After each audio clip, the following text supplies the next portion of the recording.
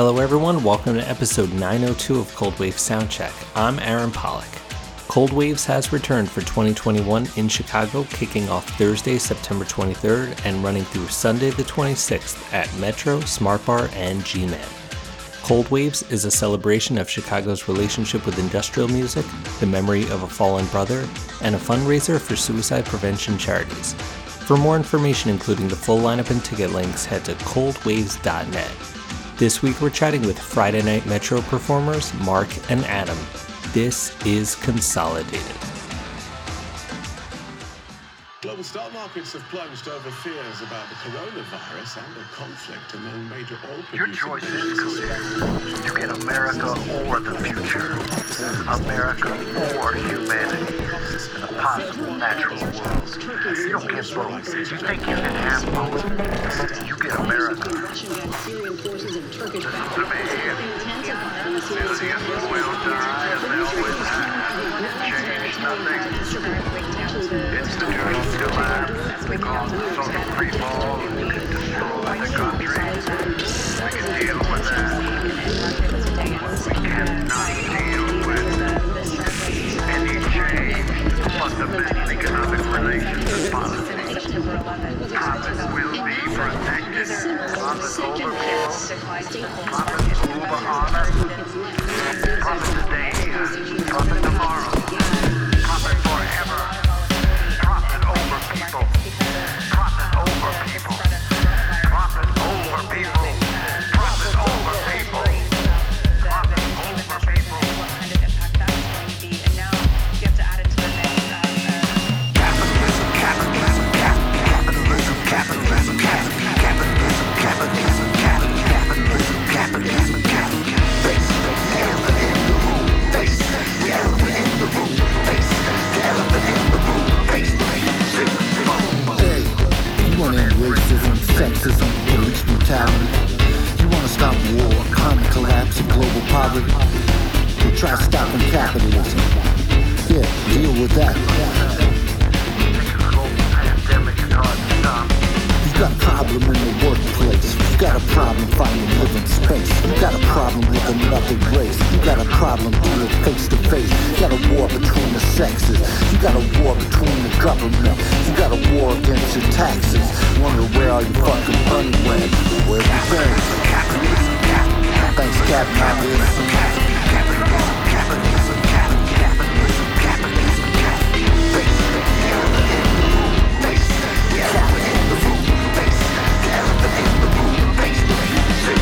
You got problems with your health. You got issues with your weight. You got issues with addiction. You got issues with your mental state. You got a problem in the boardroom. You got a problem in the classroom. You got problems in the bedroom. You got problems in the bathroom, man. You hate the politicians. You even more bummed cause it's Trump. You don't trust the corporation. You feel played like a chump cause you got played. Just like everybody else is trying to survive. Pay their bills, keep their kids alive. That's what capitalism's got you. Gotta stop thinking we can change the world by clicking on a screen or solve society's problems or giving to charity. That's an ancient fantasy. The only way to achieve anything real is in real time with real people. That's why it's called real. Otherwise it's called capitalism, capitalism, capitalism, capitalism, capitalism.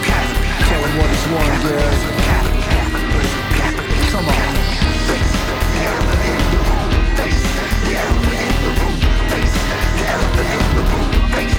Come on, man.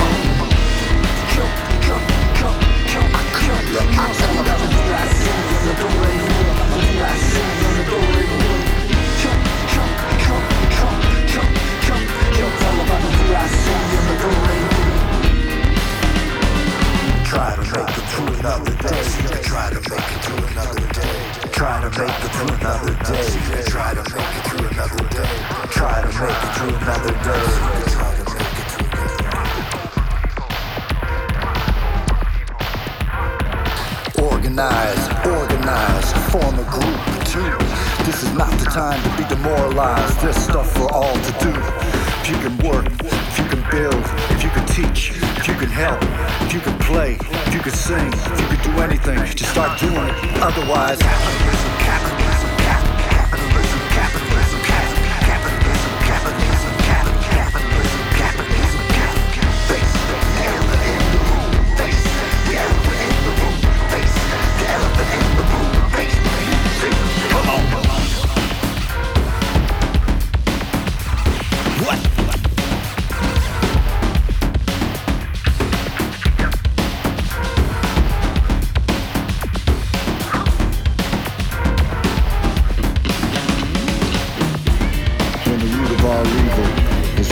the world go round. Capitalism. Seems something totally insane, seems totally irrational, and vice versa. Capitalism. Whatever's wrong with your education, whatever's wrong with your medication, you search your path of mediation. Capitalism. Whatever's wrong with gender roles, whatever's wrong with internet trolls, the melting ice at the poles. Yeah, right? They get it. Thanks, Captain Obvious. They get it. 30 years on, still the same song. 300 years on, still the same song.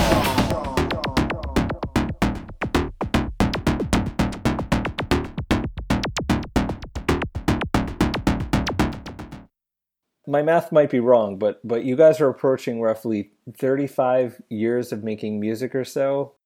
You goddamn right.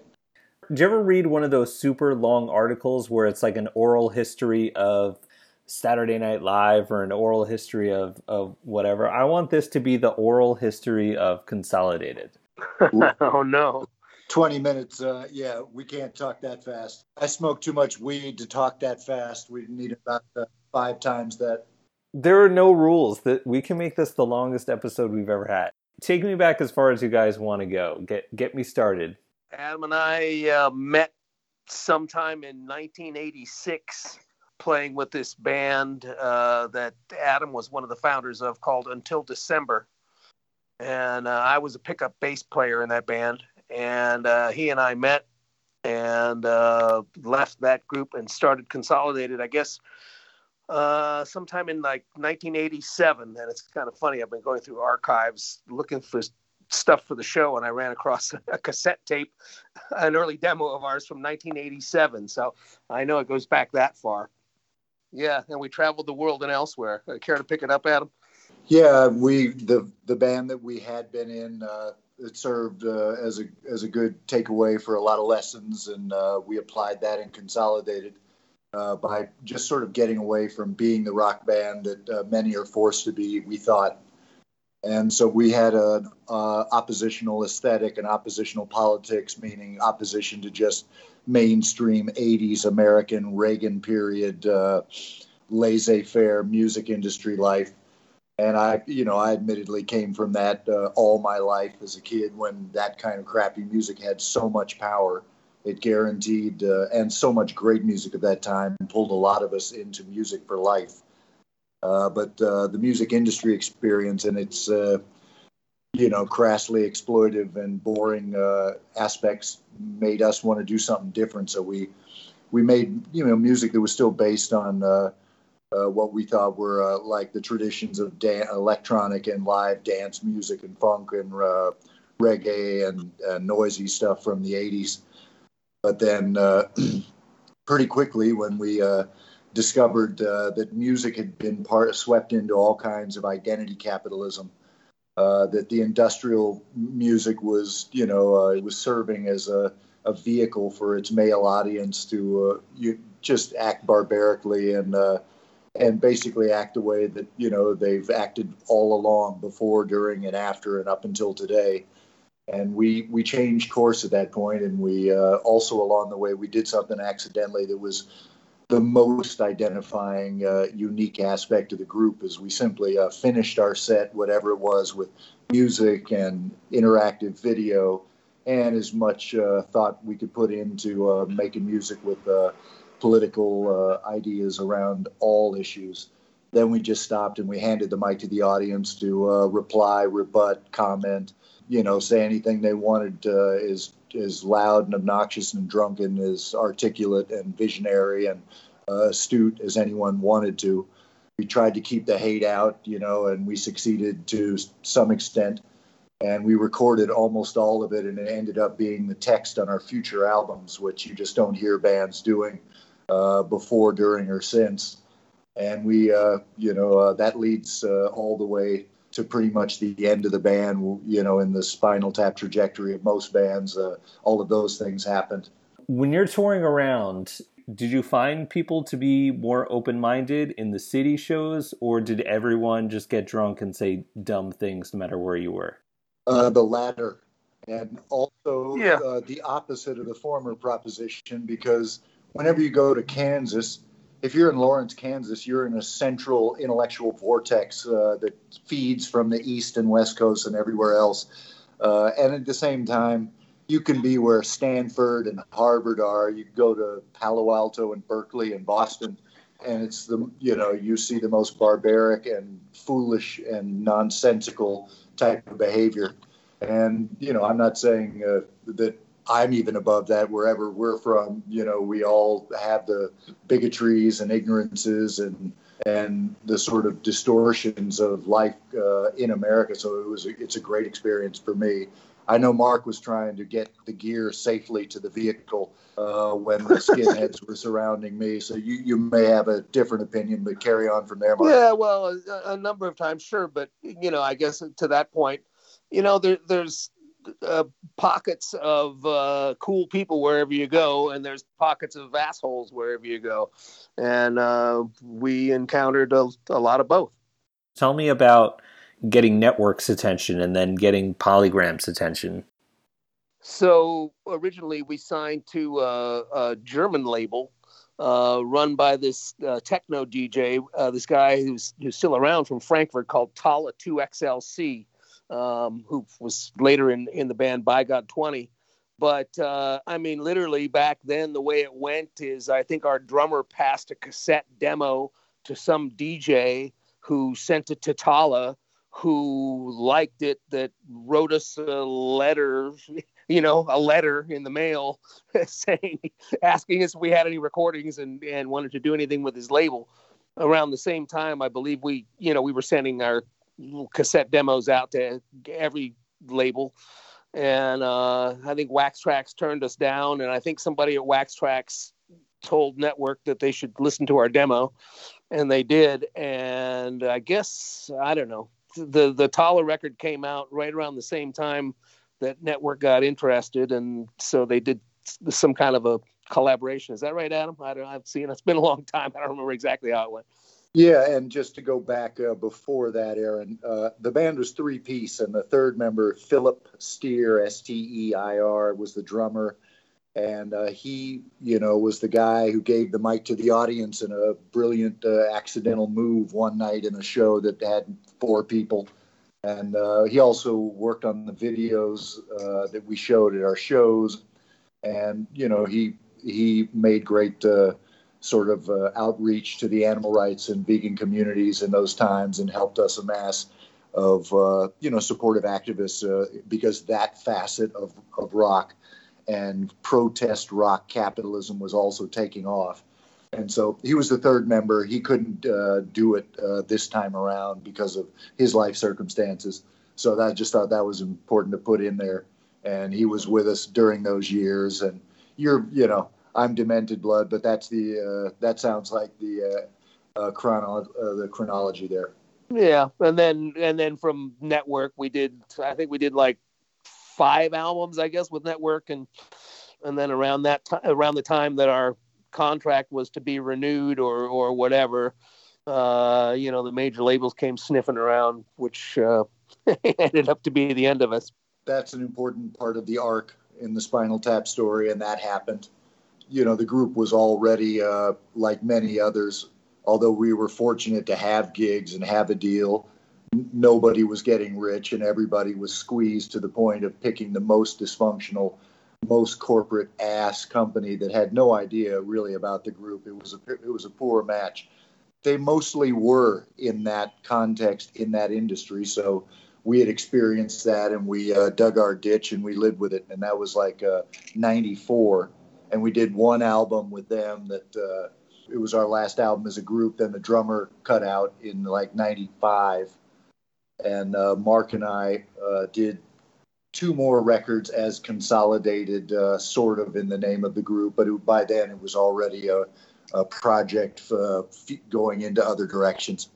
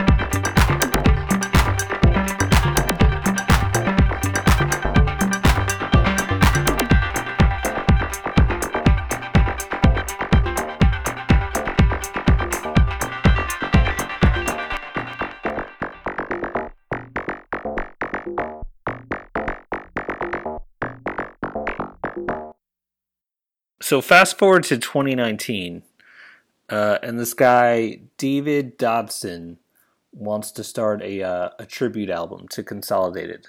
That has to feel good when someone wants to put out a tribute album. Well, I'd known David just kind of, through the scene. Like I said, I've been working with Meatbeat on and off. In fact, I still go out and do their live sound when it's, when they go play. So I've been going to all the Cold Waves as Meatbeat Manifesto's sound engineer, and so I've ran into David a couple of times. He's kind of talked about it. And yeah, it's absolutely an honor, to have folks that interested in something that we did. And it kind of, that was just one thing that energized us. And that kind of, was part of the reason we decided to come out of the woodwork and make a new record together. We had other friends and former folks we worked with was kind of urging us to do stuff, and so yeah. But the David Dodson thing was a big part of it for sure. I just wanted to talk about lyrically. There's so many serious issues that have been tackled, over the years since day one. But there's always been a lightheartedness to it. So how did you find that balance? Was that always there from the beginning? Was it something that as you started playing it needed levity? How did that mixture come together? The whole trajectory of the protest artist and the bureaucratic entertainment specialist, they overlap with our lives. And that 30-year period, so many things were, thought to be set in stone, that we were standing on the shoulders of artists and activist movements that we wanted to join with and, address these things. And even by then, as soon as you play in one industrial show, you just see the inherent fascistic capabilities of everyone, everything, and it becomes funny. The things that we were even doing seriously in hindsight look even more comedic. And so back then, it just was necessary to show breadth and to do something different and to just point up the fact that, yeah, one kind of position or one kind of attitude is narrow as one kind of music. And at some point, we went all over the place, and the humor was just, that was necessary in the same way that we were committed to all of our stuff was based in black music, whether it was hip hop or funk. The industrial is just another word for techno, which is another word for disco, which is all just Latin music. So we had been doing all of that.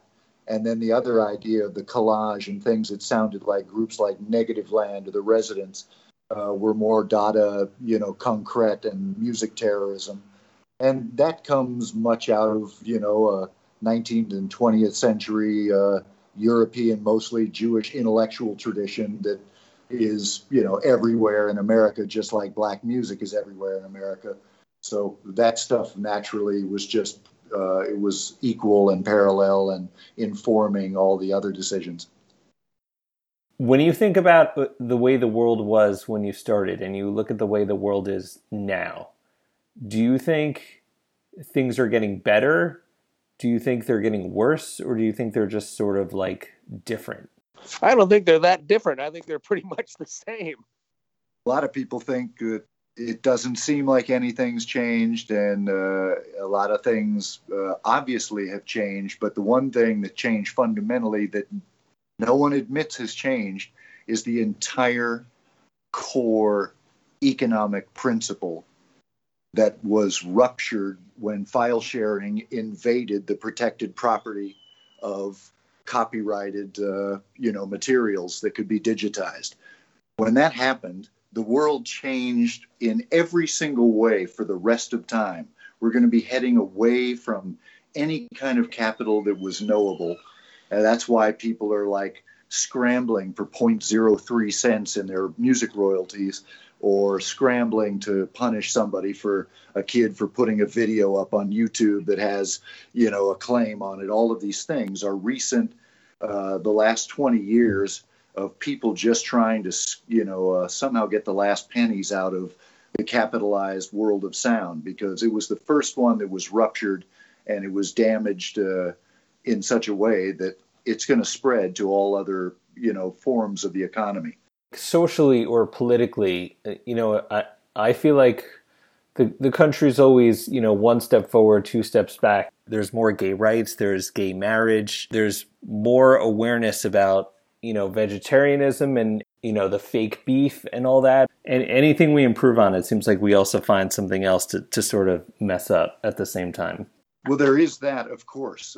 At the same time, those gains that you just described, every single cultural gain, had been on the move at various times in the past. In the 80s and 90s, everything you just described was on a trajectory towards making great social gains, whether that was for, people's rights or animal rights or the taste of fake beef. But they were all totally reacted on by a concerted COINTELPRO that reduced the effects of those gains, and it completely gave amnesia to people for the future of remembering how these movements were organized and how they had success. And now we come around to today where people are going, well, finally, they're making a good, vegan beef patty or whatever that is. And we have to realize that that's an analogy for our own depoliticization over the last 100 years, but specifically 60 years since the 1960s, when the radical movements all came and coalesced and actually challenged the state for the one and only time. And it really wasn't that great a challenge. People have been trying to reconstitute the solidarity and the level of organization required to get to that level, but it hasn't happened. People have failed to learn the lessons of the previous movements, and so they failed to remember that we had already been to these places. And the people who are dying now have been telling me, when I was unwilling to hear for my adult life, that they had already done that work, and it had been ruthlessly counter-revolutionarily acted upon. And then we have these Groundhog Day cycles politically, and we also have them aesthetically. But the file sharing thing, that really changed all music for the dumber, for the more programmed, in general. There's always exceptions and exciting things and inspirational artists and musicians everywhere. And that's what's great about being involved in music, being involved in art, sports, dance, any of the humanizing things that living your life in front of a screen with fear and, all kinds of bigotries and mysticisms ruling your life. That was all I had, but I'm happy to keep talking if there was anything else that you guys wanted to mention or go over. Well, I think that's quite enough. I'll definitely say that for these shows, if people are listening to this and they are involved in social justice movements on any strata, you can attend these concerts and table at these shows and speak on the mic for a limited amount of time, maybe 10, 15 minutes in this context after our set, about any of the political issues you're involved with, about what change you want to see, whatever you thought of the performance or that concert. So you have that opportunity at our shows, and we're going to be doing that. That might just be something you're not usually expecting at a concert.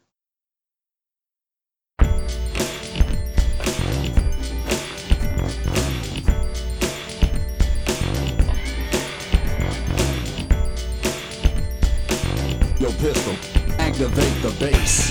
One final time, make a beat for society in decline. Those who want us suppressed will try to make this my last report, but it won't be cut short. You need to know how this project failed, why the forces of weakness prevailed, and then we're all trapped in the vicious cycle. I get on the phone to my friend Michael. His story is called hypocrisy, and ours is based on the culture industry, keeping the public distracted, paralyzing the artist's potential impact, while the fascist elite accumulate all the wealth, and me and my posse sit and ponder our health, which is failing, just like our career. But at the moment of hardness, never been severe. You can see a career go down the toilet, but no industry slime is gonna spoil it. Then you won't question my conviction. You know music's a contradiction where everybody loses lose, it's no win situation. Brutal equation.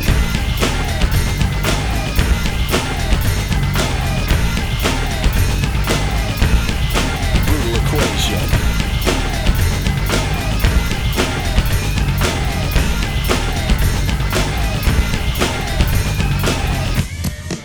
Yeah, I used to be young like you, but look where that got me. Blink once and now I got a family that I can't provide for. I get no support, fashion shoot us down for sport. They're living hand to mouth or on welfare, that's absurd. No one can sustain this. We live in conditions unacceptable. We gotta make a value change fundamental and wake up and exhibit some maturity. And that still give you no job security. You can say, what do you do? I can tell your whole life is collapsing around you. Don't tell me you're anxiety ridden. I know the symptom, the pain is still hidden. Looking at a world of alienation with no explanation. Brutal equation.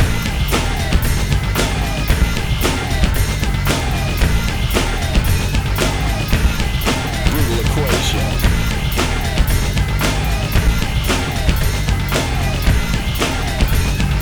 Brutal equation.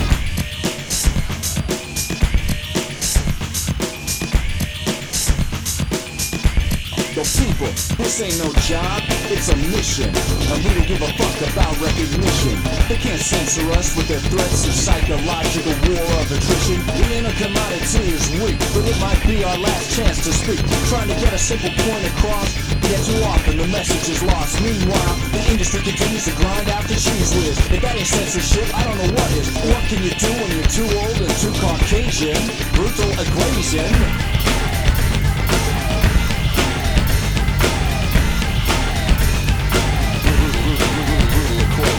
This is why your family will starve. You can't pay the rent, so you die on your ride. Lose your credibility and clout, too much self-doubt to get out. What are you gonna do to change this violent situation? I don't know, brutal equation. Brutal equation. Yeah, anyone can turn politics into exchange. The point, however, is to change. We don't play that female degradation, and we won't buy into that exploitation. Not to get our record played on some radio station. Word, brutal equation.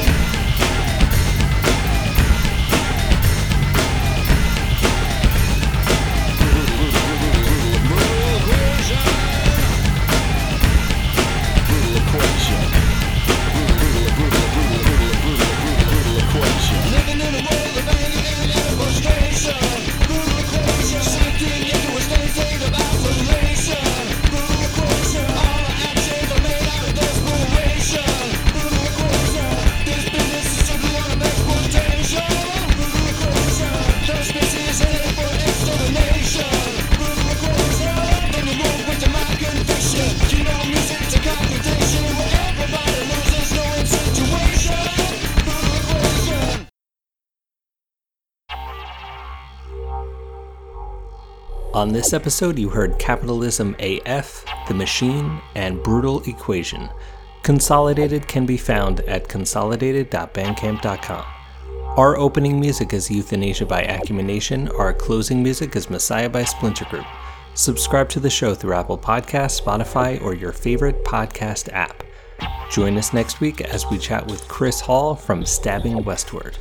Our closing segment each week is dedicated to the inspiration for Cold Waves, Jamie Duffy. Here is Gabe Shaw sharing one of his memories. I was on tour with a different band, and we were coming through Chicago, and we did our show, and we went to Neo afterwards for the I don't even know if it was the after party, but everybody goes to Neo afterwards. So all of us were, the band of us we were drinking as you do at Neo, and the drinks kept coming, and bus call time was upon us, and we again, I didn't really know Chicago very well. I didn't know where we were in relation to where the bus was, and the rest of the band all piled into one cab, and I was the last one to try to get in the cab, and the band, being as inebriated as they were, thought it was funny to kick me out of the cab, like literally, used their foot and kicked me out of the cab, and they drove off and just left me on the side of the road outside Neo, just dazed and confused and having no idea which way was up. And I had quite a bit to drink that night as well, just like the rest of them. And so I was in a kind of somewhat panic state because our our tour manager on that tour was definitely a hard ass. He had left.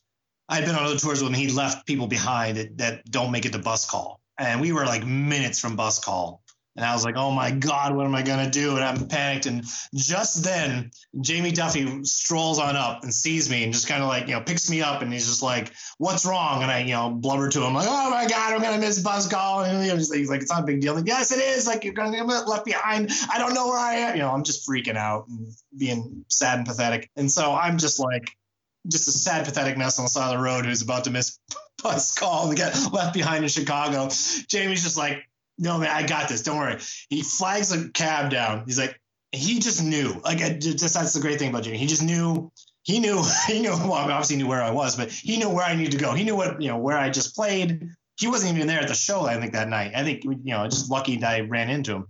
So anyway, he hails a cab and tells the bus driver, like, get this man to this address, like, fast as you can. And I'm like, I have no money. I lost money. And he's like, no. He pulls out his wallet. He pays the cab driver, in advance. He's just like, he knew exactly how much it would cost to get there. And I'm like, oh my God, man, like, this, you're a lifesaver. He's like, no, man. And he's like, don't even worry about it, man. Us band dudes, we got to stick together. And I'm like, thank you. And so it puts me in the cab. Sure enough, like, I get there. And I get to just as the bus is about to leave. And so I make it just in the nick of time.